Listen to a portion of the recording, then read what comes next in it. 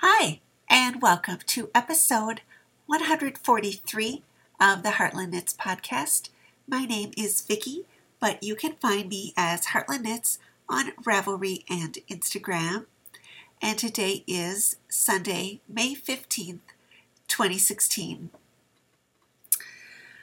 This is going to be a really quick little show, I think. I don't have all that much to show you. I have one new knitting project and a little bit of garden talk, and that'll probably be it. You might think that the sequence of numbers, episode numbers, is kind of off. I did record a show, but I haven't gotten it posted anywhere, so I do plan to post that one. So I'm going on with the numbers. But so let me just start out with what's been on my needles. I finished the little pink sweater that I was working on. Of course, it's blocking right now, so I don't have it to show to you. But I did start a new project. I had kind of promised myself when I got those two sweaters finished that I could cast on a lace shawl, and that's what I did. I cast on this pattern, the cover pattern from the Ultima Thule book, and this is a design by Denise Bell. The pattern name is called Kishi, which is a type of basket, kind of traditional basket on the Shetland Islands used in fishing. I am knitting this out of Malabrigo lace in the color Jewel Blue. And it looks like this, which is really pretty close to what it looks like. It's kind of a periwinkle-y kind of a blue. I have this on my Yarn Buddy from Sun Valley Fibers, which I use for lace all the time. I find it really convenient to use for when I'm knitting lace. I got the tag tangled up there. But this is where I am. You can, it starts out with sort of a woven stitch to kind of represent the basket. And so that is the first little section. And then it goes on to, let's see if I can get this spread out. This kind of lacy section, which has like a lot of open work. And what this represents, this is a stitch pattern that she has kind of worked out, and it's representing, if you look at it this way, you can't tell as much as if you look at it kind of this way. And these are little fish that she's got charted. It's not going to show up as much until it's blocked, but so you do this pattern for several more repeats, and then it's got an applied lace edging on it. This one was just that right kind of shade of periwinkle that will go with the dress. So it's a nice pattern to work. I like how it's written. It reminds me very much of the Hazel Carter lace shawls, if you've ever knit one of hers. Something about the narrative, because that's what Hazel Carter used to do, is kind of have a story background kind of about the shawl and the stitch patterns, and that's what Denise has done, but also kind of in the way that she actually wrote it out and has working it. It's very, very clear. It's charted, and so anyway, I'm finding it enjoyable. That is kind of my new project, and it's really the one thing that I've been working on. We had a couple days a couple of weeks ago where it was really nice, and I was working out in the garden a lot, and then kind of would come in, and I worked on the porch a little bit on the black bohos, the forest darkness. So I got a little bit, maybe an inch of that done, but I will wait to show it to you till it gets a little bit farther. But really, lately, kind of, I think I started the shawl on Wednesday or Thursday. So that has really been kind of my main knitting. Off the needles, I told you I finished the little garden party cardigan, but I don't have it to show it to you, but I am wearing today my egg bohus, which I know I knit last year and I showed it a lot on the podcast, but I'm not sure if I ever wore it on the podcast. But this is the one that I was knitting last spring. I'm not exactly sure when I finished it. It was probably right around this time, maybe early March or early May of last year. But I love this one. The colors are not coming up quite. They're looking more washed out. In person, it's just like sunshine. I really, really like it. Because my dress is yellow too, so I'm looking very washed out, at least what I can see. But yeah, this is what was off the needles last year. So even though it's still cold enough out to wear a bohus, we had a little frost overnight actually, and it was about 40 degrees when I went to church this morning. But so even saying that, I have been able to get out in the garden a little bit. Not this last week. That was rain practically every day, and it's been cold. But the week before last, I did get a lot of work done out there, and I am still very much under the spell of rose fever. I've been, collecting them as kind of soon as it got nice enough that garden centers started to getting their plants. I, went around and I was kind of haunting places and checking back all the time when they would get shipments and collecting some. But the roses that I really wanted, I think I talked about this last year a little bit, were the David Austin English roses, which are the ones that I love the most. And, kind of none of the places kind of right here had them for sale. And I really didn't want to do kind of mail order of them. But I ended up finding a nursery, a greenhouse, about an hour and a half away from me that had it's kind of way out in the country in a little town, and but they had their whole kind of plant catalog online so that you could see. And they had a ton of roses. They had the English roses, but they had a ton of other ones, and they had all kinds of stuff. So I thought I would take a chance because I wanted to do something special on May the 4th because that was my 5-year cancerversary. That was kind of the day 5 years ago that I had my surgery for ovarian cancer, and I wanted to do kind of something to mark that day. So that day ended up, I didn't go because it was really cold and windy and blustery and not a good day to go plant shopping at all, or even driving. The winds were really wicked, and I have a little car, so I hate getting blown around on the road.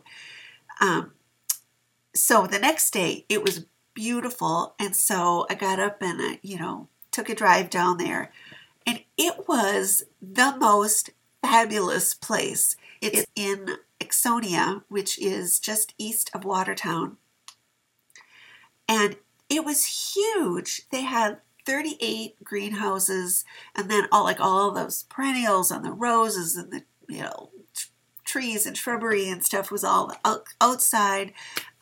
It was huge, and everything seemed really well grown. The people that worked there were super nice, and also super knowledgeable because it was like such a big place. So you could ask them, and they could tell you exactly where to go and stuff. So they had their whole plant catalog online, which is kind of why I took a chance on going down there. But I didn't know if they didn't update it kind of when, people bought, something. So you didn't know for sure if what they had listed there, they were actually going to have. But they did have a kind of a big bunch of the Austin roses. And so I ended up getting 5 of them because that was my 5-year cancerversary. And I felt bad. There were like a bunch of other ones that they had that I didn't get to bring home. I wanted to bring them all home, but I thought like 5 was a good number. And I kind of really blew my flower budget for this year. I kind of went over into like the ZK yarn budget. I don't think I'm going to even go in the marketplace there at ZK. But so I planted all of these. I have just a few that I haven't, but I planted all the English roses. So this is a really good example sort of what I mean in that they're different than like a typical kind of rose like you would get from a florist, that kind of, T-shape, hybrid T-shape with a really high center. These have kind of the old rose look, and they are super, super fragrant. David Austin is been breeding roses since like the 60s, I think. And he is in England. There's a picture of him on one of these. That's David Austin, Senior and Junior there. But this was a brand new one that was new for this year.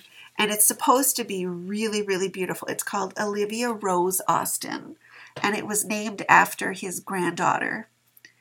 And it's a beautiful, beautiful pink. So I was, I wanted to get kind of like a big variety. So that one I was so glad they had, because it's supposed to be also disease resistant.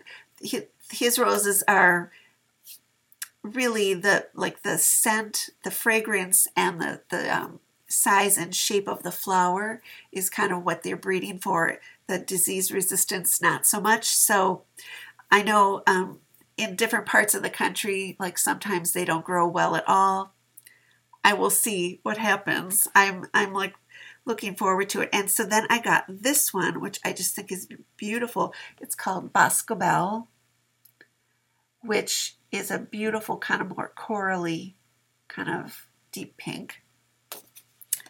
And then another one that I've been reading a lot and going on like different like rose forums and stuff, and like reading about them. And this one is when people say, well, if you could have one rose, what would it be? This one comes up a lot, so I was happy that they had it. And it's called Munstead Wood, which is a deep, deep crimson.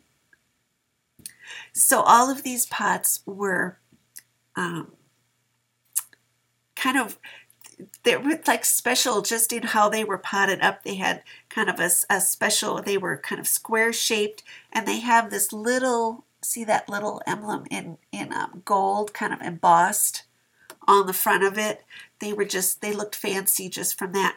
But the plants themselves were very, very small. You could just see sort of where they were starting to bud. Not even bud, but kind of break the cane. And I'm not sure if they were like sent up potted. I kind of don't think so.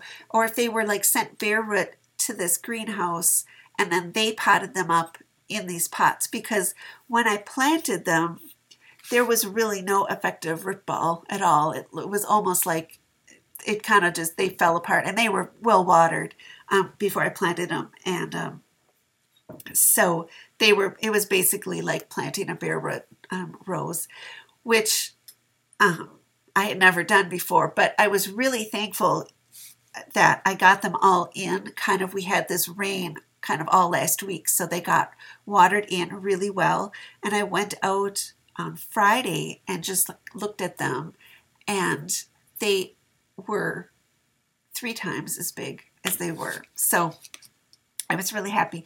So then the other two, so those were mostly in the pink ranges, and there were so many. I felt bad. I still feel bad about leaving some of them behind, but I got this one because I had seen this online, and it's like an apricot color, and it's called Crown Princess Margareta. And that's a really pretty one. And then I love yellow roses, so I had to get a yellow, and I got this one, which is called Golden Celebration. So those are my Austin roses that I can't wait until they bloom. So they are basically bare root. I am hoping that just to get flowers on them this year, just to see how they their fragrance and what they look like and stuff.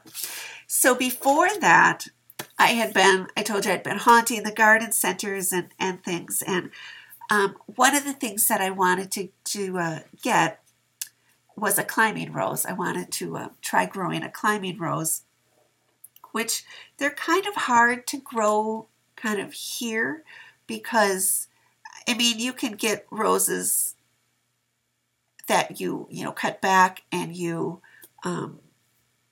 cover for the winter because of and have them come back either from the roots or from the graft.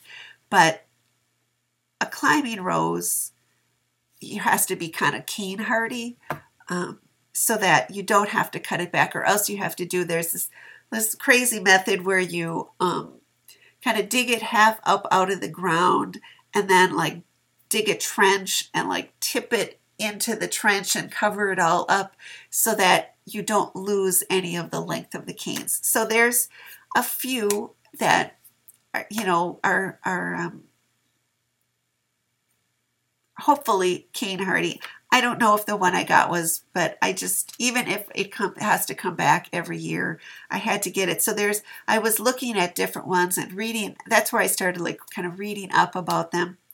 And there was one called the America Rose, which is supposed to be really fragrant, which is what I'm always looking for. And that's going out in what I used to always call the pink garden, that I'm calling now is the rose garden, because that's where like all of these roses were planted. So, and then there's another one that I saw for sale called William Baffin, which is a Canadian bred rose. They know Canada knows cold, and that is supposed to be like truly cane hardy here. So I thought about getting that one, and then I saw this one at the garden center, and I came back and I read about it, and then I had to run right back out and get it because it spoke to me. And it was called the Pretty in Pink Rose, and I looked it up on different websites and Googled it, and I came upon this conversation in this forum about somebody was asking about it, and they were talking about it, and it was new last year, and all of a sudden this one voice said his name, and he's like, I bred that rose in my backyard. And it was I mean, he's been growing roses for a long time, and he's out in California, I think, but he came across this rose, and I think he knew people kind of in the rose industry who helped. He said they helped him write the patent for it and everything. And so it's his rose, so he gets to name it. But the Pretty in Pink is just like that one rose that I had last year. That was just like kind of the marketing name. But the rose that he gave it was called Margaret May, which was his mom's name. And he posted this picture of her like when she was in the hospital, and had this like big bouquet of roses, and I had to, because he named it for his mom. So that's what I've been reading is they give them the names. If they name it after their wife, it's probably a really good rose. But if they name it after their mother, it's like a spectacular rose because, So anyway, that's what that one looks like. I hope that was a pretty good size bush when I bought it. And this is called the Romantica line, which I think is also a marketing term. But the pictures of the flowers look like they're similar to the Austin kind of type of flowers, that they're more the old-fashioned-y look. And I bought another one in that line of one. It's called Orchid Romance. But I think what the difference is these, the shape of the bush is more like a hybrid tea. It's more upright, where the Austin are more like freeformish kind of bushes. We shall see. Anyway, I have Orchid Dream. And then I bought a couple of the Easy Elegance ones, which is also when I went down to that big greenhouse, I found the Kiss Me rose, which is the one that last year I didn't think it was going to come up, and it kind of was going to dig it up, and then there was a little sprout and I left it. Well, it's still there, and it's still got that one cane. It's with a one cane wonder. But the rose in front of it that I love so much, the Delish rose, I didn't want to dig it out, like to separate it, because I didn't want to hurt either one of those. So I'm just leaving it there. I think they'll be fine. But I found a second, a replacement, Kiss Me, Easy Elegance, which I haven't planted. That one's going in the back garden. But I got two other ones, and one is called Calypso, which is another pink. It looks very pink in this picture, but the pictures online I've seen of it go from like apricot to pink. And then I also got this one, which is a little one called Sunrise Sunset, which also seem like they change color a little bit. So I got those, and then I got a couple. I got Rose Fever of these that are called the Drift. They're like in the Drift line, and this is called Apricot Drift. And then I got this one, it's Peach Drift. And I also bought Sweet Drift, which is like a little bit lighter pink. That one I still have to get in. So these are very short, like little low, kind of like miniature like type ones. And then I have another Easy Elegance one that hasn't been planted yet, that's called Music Box, that is got kind of whitish, yellowish, whitish blooms, and then like pink around the outside, and they fade to pink. So Rose Fever. So that I got like all the roses, all of these roses in last weekend. I got those all planted, which was right before the big rains. So, and then I've bought all the herbs and, to put in the herb garden. I brought all of those. Luckily, I had those still as baby plants in there. I brought those in even off of the porch last night because I was worried. I knew it was, 30 degrees is pretty cold for basil. So I have those to plant this week, and then I'm going to do, put those last roses in what was like Little Mom's garden, and a few other little plants, things along the edge I still have to do. So hopefully, I really went over budget on the roses. So I think I'm going to do kind of like a bunch of seeds too, so we shall see what happens. But hopefully this week will be a much better week to get out there. I really wanted to get the garden done early so that I don't have to worry about little baby plants dying when I'm at ZK. So I feel good that the roses got a good start. And now just to keep the bunnies away from them.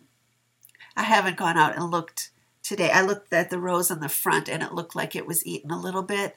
I usually put out like a pepper spray on them so that the bunnies don't enjoy munching on the little bit on the roses. So, but with the rain, you just couldn't because it just got washed away right away. So I will be going and doing that after I finish here. For show and tell, I really don't have any yarn, but today is International Fluvog Day, just in case you were wondering. It's John Fluvog's birthday. He's the designer of the shoes that I love so much. So I did order a pair already this morning, which will be coming soon, I hope. But I did have a pair that I haven't shown on the podcast. I did post them on Instagram, but I got these for Easter. So I thought I would show them here just because it's Fluvog Day and you haven't seen them. But these are the Vivian.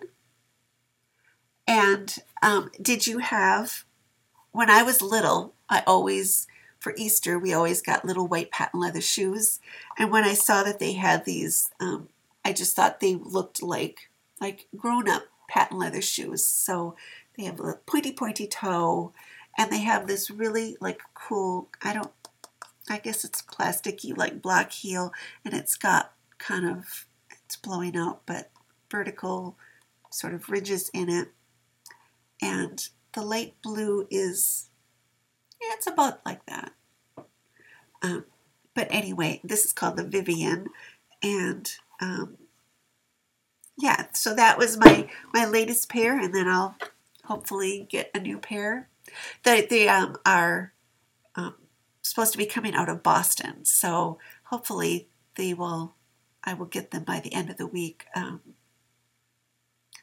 If they're coming from the West Coast, it usually takes a full week, but if they get them out, fairly quickly, I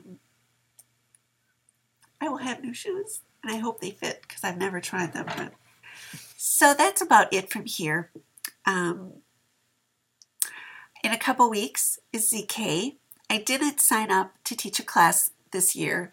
I just kind of wanted to have a little more just unstructured, just don't have to be any place at a certain time kind of thing. But if you're going to be there and you have questions about anything that I've kind of talked about or shown on the podcast, cast on, or you talked about knitting backwards, or any of those kind of things, just please come and find me, and I'd be happy to just sit down and show you or whatever. So but that is it from here. I'm going to go check on the garden, and until I see you next week, from my heart to yours, happy knitting.